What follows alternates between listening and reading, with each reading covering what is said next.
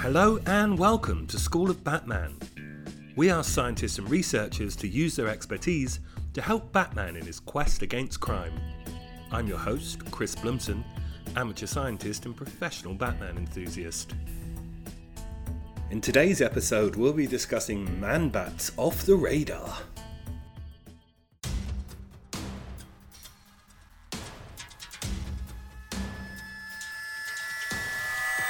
Manbat is on the loose in Gotham City again after Dr. Langstrom, buoyant with confidence after creating a brand new serum, wreaks havoc. The Doctor has a very specific goal in mind this time, which is to capture the Batman himself. Bruce hits the streets with his usual armoury of tech, but something is wrong. This time, he can't pick up on the characteristic sonar blips that have enabled such a speedy capture in the past. Is his equipment faulty? What could be going on? We're pleased to be joined by Dr. David Jacobs. David has a PhD in zoology from the University of Hawaii and is currently an associate professor in the Department of Biological Sciences at the University of Cape Town, and he holds the South African Research Chair Initiative Chair of Animal Evolution and Systematics. So hi David, thanks for joining us today. How are you? I'm very well, Chris. So, I mean, that's quite an interesting setup straight away. We tend to dig around into people's academic journey, how they got to where they are today. And yours, just from a geographical perspective, looks quite interesting. So I'm guessing from the accent that you're a native of South Africa. How did you get from where you are now to doing a PhD in zoology from the University of Hawaii? Well, during the days of apartheid, the American government, in conjunction with private corporations and universities, decided that one of the best contributions they could make was to help educate people in South Africa that through apartheid have been denied access to education. And so they came up with this scholarship program where black South Africans could go and study at universities in the United States, fully funded. So I was initially offered a place at the University of Cornell in the United States. But then a week later, I received acceptance from the University of Hawaii as well. And having a keen interest in evolutionary biology and dolphins, I decided to take Hawaii. When I got to Hawaii, the person in charge of the research program on dolphins wasn't taking on any students. And so I had to look around for another animal on which to do my PhD. And because I had a keen interest in mammals, I decided to take on research on the Hawaiian hoary bat, which is the only native terrestrial mammal in Hawaii. The only native terrestrial mammal. Can you just unpack what that means? What's a terrestrial mammal? Anything that doesn't live in the sea, basically, or in fresh water. Right. So islands are always so peculiar from an evolutionary perspective. You get some interesting animals there. Is there any particular reason why there aren't any other mammals in Hawaii? Because of the isolation of Hawaii. It's right in the middle of the Pacific. The closest landmass is North America, which is 2,500 kilometers away, right? And so unless you can fly, you're just not going to get to Hawaii if you're a terrestrial mammal. And of course, bats can't fly, and so the North American hoary bat somehow made it over to the Hawaiian Islands and became a new species.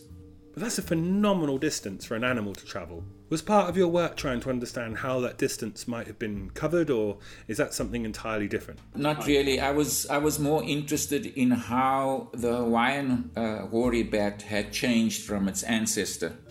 And the nice thing about that setup is we knew the ancestor and we knew the end product of thousands of years of evolution, and that helped us piece together the process that led to the Hawaiian hoary bat. We didn't actually look at how they managed to reach all that distance, but we assumed that it was probably the trade winds, because it blows from North America towards Hawaii. But what we've got to be careful about when we talk about evolution, we've got to understand that although the ancestor was probably a hoary bat, it might have not looked exactly like today's hoary bat, because obviously it has also been evolving since the Hawaiian Islands were colonized. But it's close enough for us to be able to make that comparison to understand how the Hawaiian hoary bat became different from the North American hoary bat. I have so many questions about this already. Okay, so how do you pick apart what an animal's ancestor might be? How can you look at the bat in Hawaii and say, we think this and this animal on the mainland are related? Today we would use genetics, right? And we would compare those two species with all other bat species. And the genetics show that they are in fact sibling species, right? In other words, they diverge from the same ancestor. How did you do that back in a time when those tools weren't so readily available?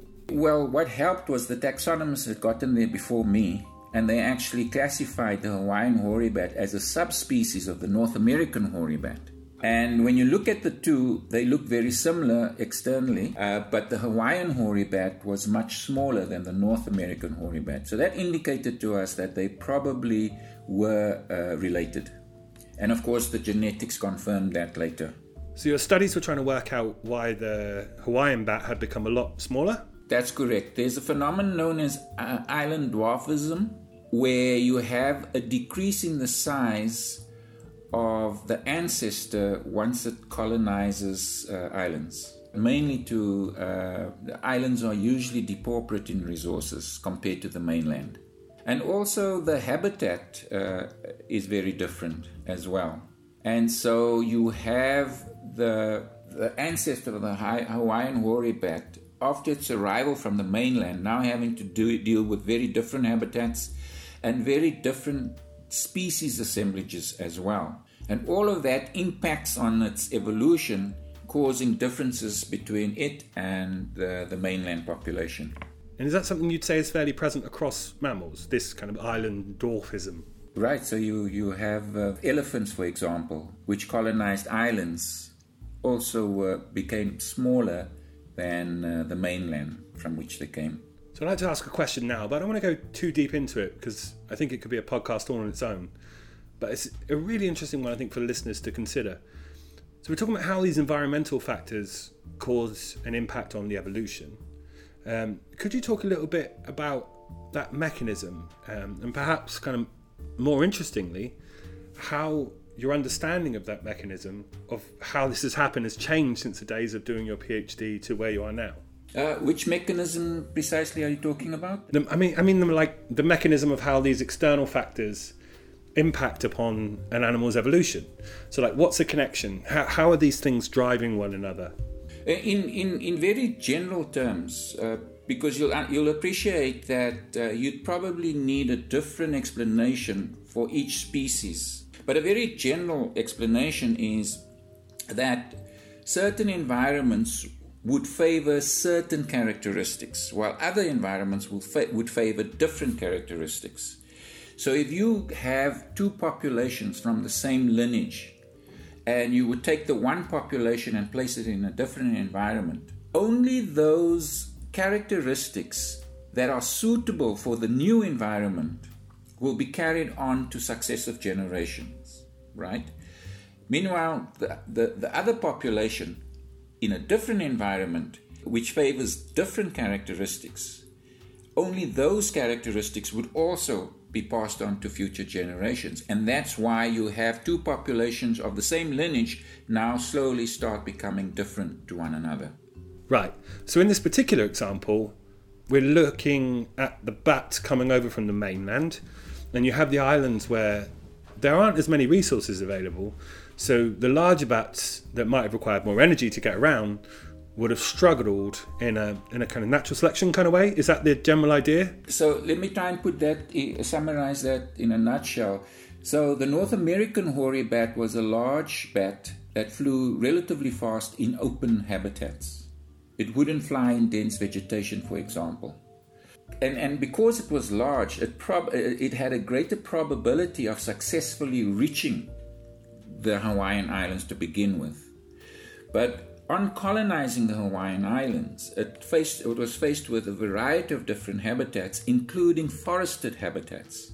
where a lot of insects were on the island. And this exerted selection pressure on those individuals who were able to survive to be able to forage in dense vegetation. And that required a reduction in size, right? So what would happen in the Hawaiian Islands, only the smaller hoary bats would be able to forage in both dense vegetation as well as in open areas. And so you had a reduction in size. With the reduction in size, you also had a change in the echolocation frequency, right? So you have the Hawaiian hoary bat being a smaller bat using a higher echolocation frequency than its North American ancestor, which was larger, could fly faster, needed to detect things at a greater distance, and therefore used a lower echolocation frequency. Just incredible. I mean, every time I hear stories of these different types of evolution, the beauty of it is just remarkable. I mean, thanks for sharing that. It's probably time we get back to Batman, though. So, in this specific situation, you might not be aware of who Manbat is. Manbat is a character who, through the use of serums, takes on characteristics of bats into his man form. So we have a predator in this instance, which is Batman, and then we have Manbat. So they're in an arms race of trying to capture each other. Batman couldn't pick up his kind of echolocation blitz with the equipment he's been using. What could be going on here? Is this referencing some of the ideas we were talking about earlier, where echolocation, is it frequencies changes depending on what type of thing you're hunting? Yes, so if you look at the diversity amongst bats, you'll see that the echolocation is as diverse as the body forms, and in fact probably even more diverse. Individual lineages of bats have optimized their echolocation calls over evolutionary history to allow them to forage in their particular environments and habitats. So, as I said earlier, bats that fly in very dense vegetation where obstacles to both detect and avoid are present over relatively short distances would actually use echolocation calls of higher frequency that allows them to detect very tiny objects over short distances only. So it's trying to optimize detection rather than the distance at which it detects the objects. A bat flying in the open, on the other hand, has to search a greater volume of space to find its insect prey. So what those bats did over their evolutionary history, they used lower frequency echolocation calls that was able to travel greater distance in the atmosphere before petering out, allowing them to detect objects at greater distances. There's another interesting phenomenon here because the favorite prey items of bats are moths. When bats first evolved echolocation calls to hunt insects at night, moths were sitting ducks. Over evolutionary history, those moths who, through mutations, evolved rudimentary ears were able to use those ears to listen to bat echolocation and therefore take avoidant action to avoid being eaten by bats. So they actually used the bat's offensive weapon to evolve a defense against bats through hearing. So that's a very specific example to the Batman story we're looking at here. And that was actually going to be one of my next questions. Have any prey evolved any methods to avoid detection by these different types of echolocation? You've given a fantastic example of these moths involving rudimentary ears. So what happened? Nature doesn't stand still. So what happened to these bats once these ears started to become part of the landscape of this predator-prey relationship? Did their calls change? Did their frequencies change? Did their behaviours change? Because I guess ears can only hear a certain frequency as well, right? So when this research into moth hearing first started, mainly North American moths were being investigated, and what they found was that moths heard best between frequencies of 20 and 60 kilohertz. But you have some bats that actually echolocate below 20 kilohertz and above 60 kilohertz. And one of the hypotheses that was tested at the time was that these frequencies outside of the hearing range of moths had evolved to allow those bats to circumvent the hearing of moths and therefore allow them to capture these eared moths. So I guess a question from that would be, you were talking about how the frequency range affects their ability to pick up things in enclosed spaces. So did the bat's physiology change in other ways to compensate for them having to use these new types of frequency? Yes, because remember the scenario I gave you with which echolocation systems are better for for cluttered environments and open environments. So a bat echolocating at very low frequencies will have a problem with resolution. It's not going to be able to resolve small targets, although their detection range would be quite large. For bats echolocating above 60 kilohertz, the problem there is that they're sacrificing detection range. So those bats at the higher frequency would have to become more maneuverable flyers because they're only detecting things over relatively short distances, and so they have to be able to maneuver to have sufficient time to make the capture. Bats echolocating below 20 kilohertz are detecting things at a relatively greater range and can therefore fly faster, which allows them to cover more space in a shorter period of time. So those bats you would tend to be your bigger bats with long narrow wings, whereas the bats echolocating above 60 kilohertz would have shorter, broader wings that allow greater maneuverability and slower flight speeds. But before you get this idea that bats are really, really weird mammals, just bear in mind that the echolocation and the flight that bats use to operate so effectively in their environment, all they've done is simply elaborate organs, physiology, and metabolism that already exists in the basic mammal. Okay, so you can draw a direct line from a basic mammal up to a bat. There's nothing particularly unique. So this divergence between the two different frequencies, has this gone as far as to create new species yet, or is that naturally where that's going to go? Because I imagine that these will start looking like very different bats. So one of the things we're trying to do with our research is to explain the enormous diversity in bats, right? There are many lineages in bats. So the only mammalian group that has more lineages than the bat group are the rodents. So there are more than 1,200 lineages of bats. That means that a quarter of all mammal species on the planet are bats. Within that diversity, in other words, the taxonomic diversity, the number of lineages, you also have ecological diversity. And bats are by far the most ecologically diverse group of mammals on the planet. Could you define what that means, ecologically diverse? It means that they occupy a far greater range of habitats than any other mammals. What they do within those habitats is also far more diverse than, for example, what rodents do. For example, you have bat predators. You have predators preying on insects, on small mammals, on small reptiles. You have bats that prey on other bats. You have bats that are nectivorous. You have bats that eat fruit.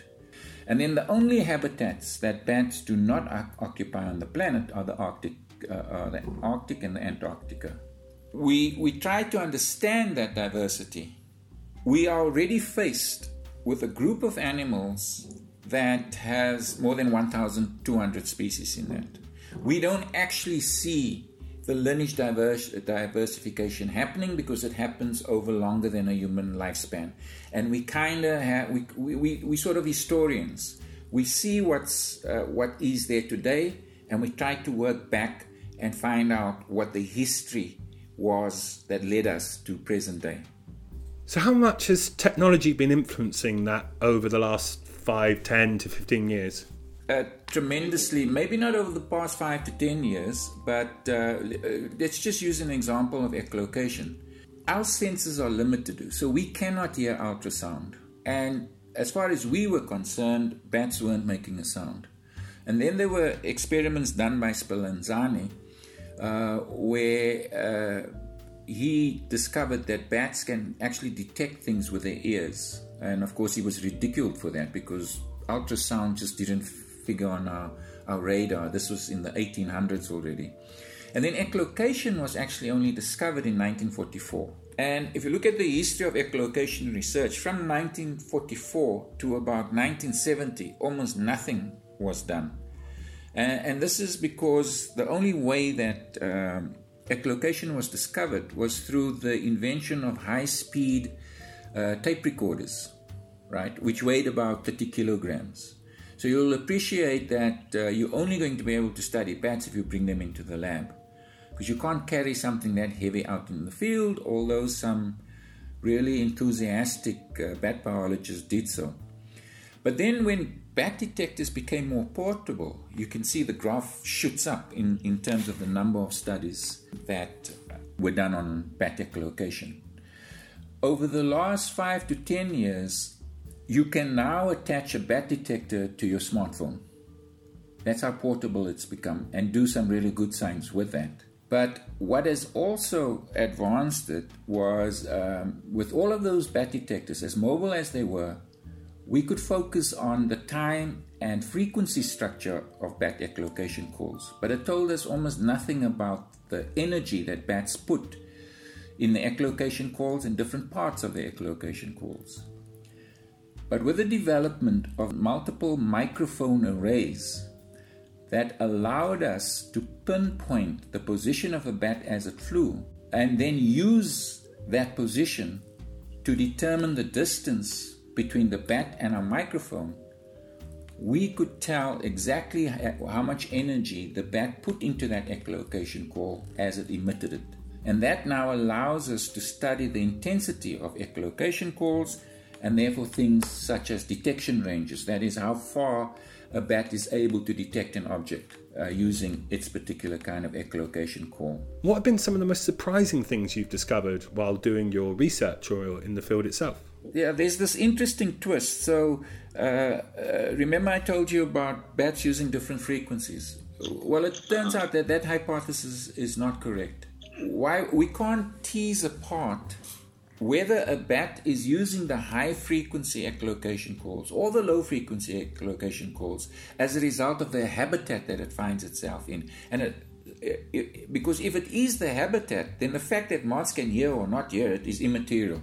And so we were stuck that we couldn't really tease apart those two processes and decide which process was impacting on the bat's echolocation the most. But then a colleague of mine at Bristol University and his collaborators discovered what is now known as stealth echolocation, where this particular species of bat, the barbastelle bat, that they were working on, would lower the intensity of its call, sacrificing detection range. But because it lowers the intensity of the call, moths couldn't hear it. And therefore the bats could actually ambush the moths. Related to this evolutionary arms race between bats and moths, and when researchers became convinced that bat echolocation was being influenced by moth hearing and moth hearing was being influenced by bat echolocation, what we noticed was that some moths had very sensitive hearing at frequencies at which bats don't echolocate. So we're talking at below 12 kilohertz. And we couldn't understand this. And I remember saying to James Foulard, my colleague from Canada on which we worked here in South Africa, I said, James, maybe that is that sensitive hearing is a response to bird predation. And it turned out that Annemarie Serlecker, a researcher from Europe, in one of her papers some time ago, I think it was in the 1980s, had a single sentence in one of her papers that perhaps this low-frequency hearing is a response to bird predation. So she had thought of this idea before I did. When I mentioned this to James Foulard, he said that, well, the bird would have to be the size of an elephant, because obviously birds don't sing while they're hunting, but they do make rustling noise as they move through the vegetation. And he said for a moth to be able to pick up the rustling noises, the bird would have to be the size of an elephant. And at the time I told him, well, we know we do have ostriches. And then he came over here and we worked on a diurnal moth.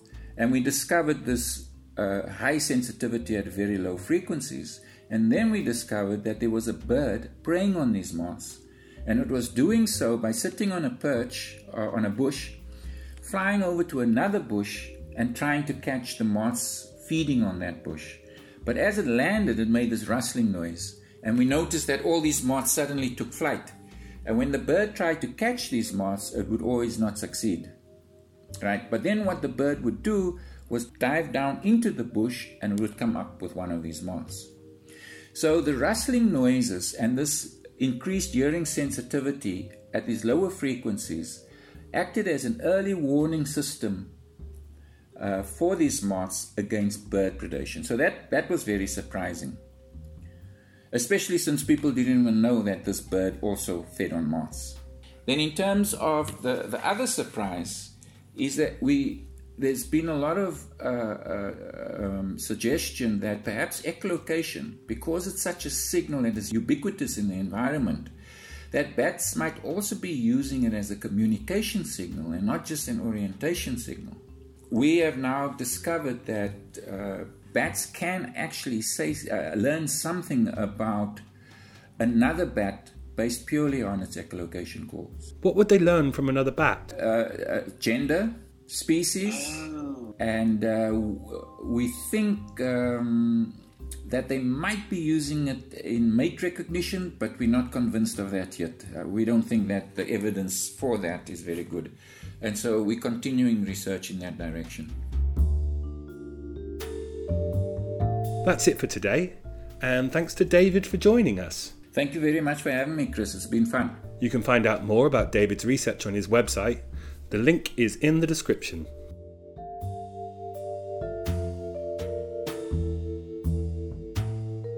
If you'd like to be a future guest on the podcast, please email us at info@figshare.com, and you can find us on Twitter at School of Batman.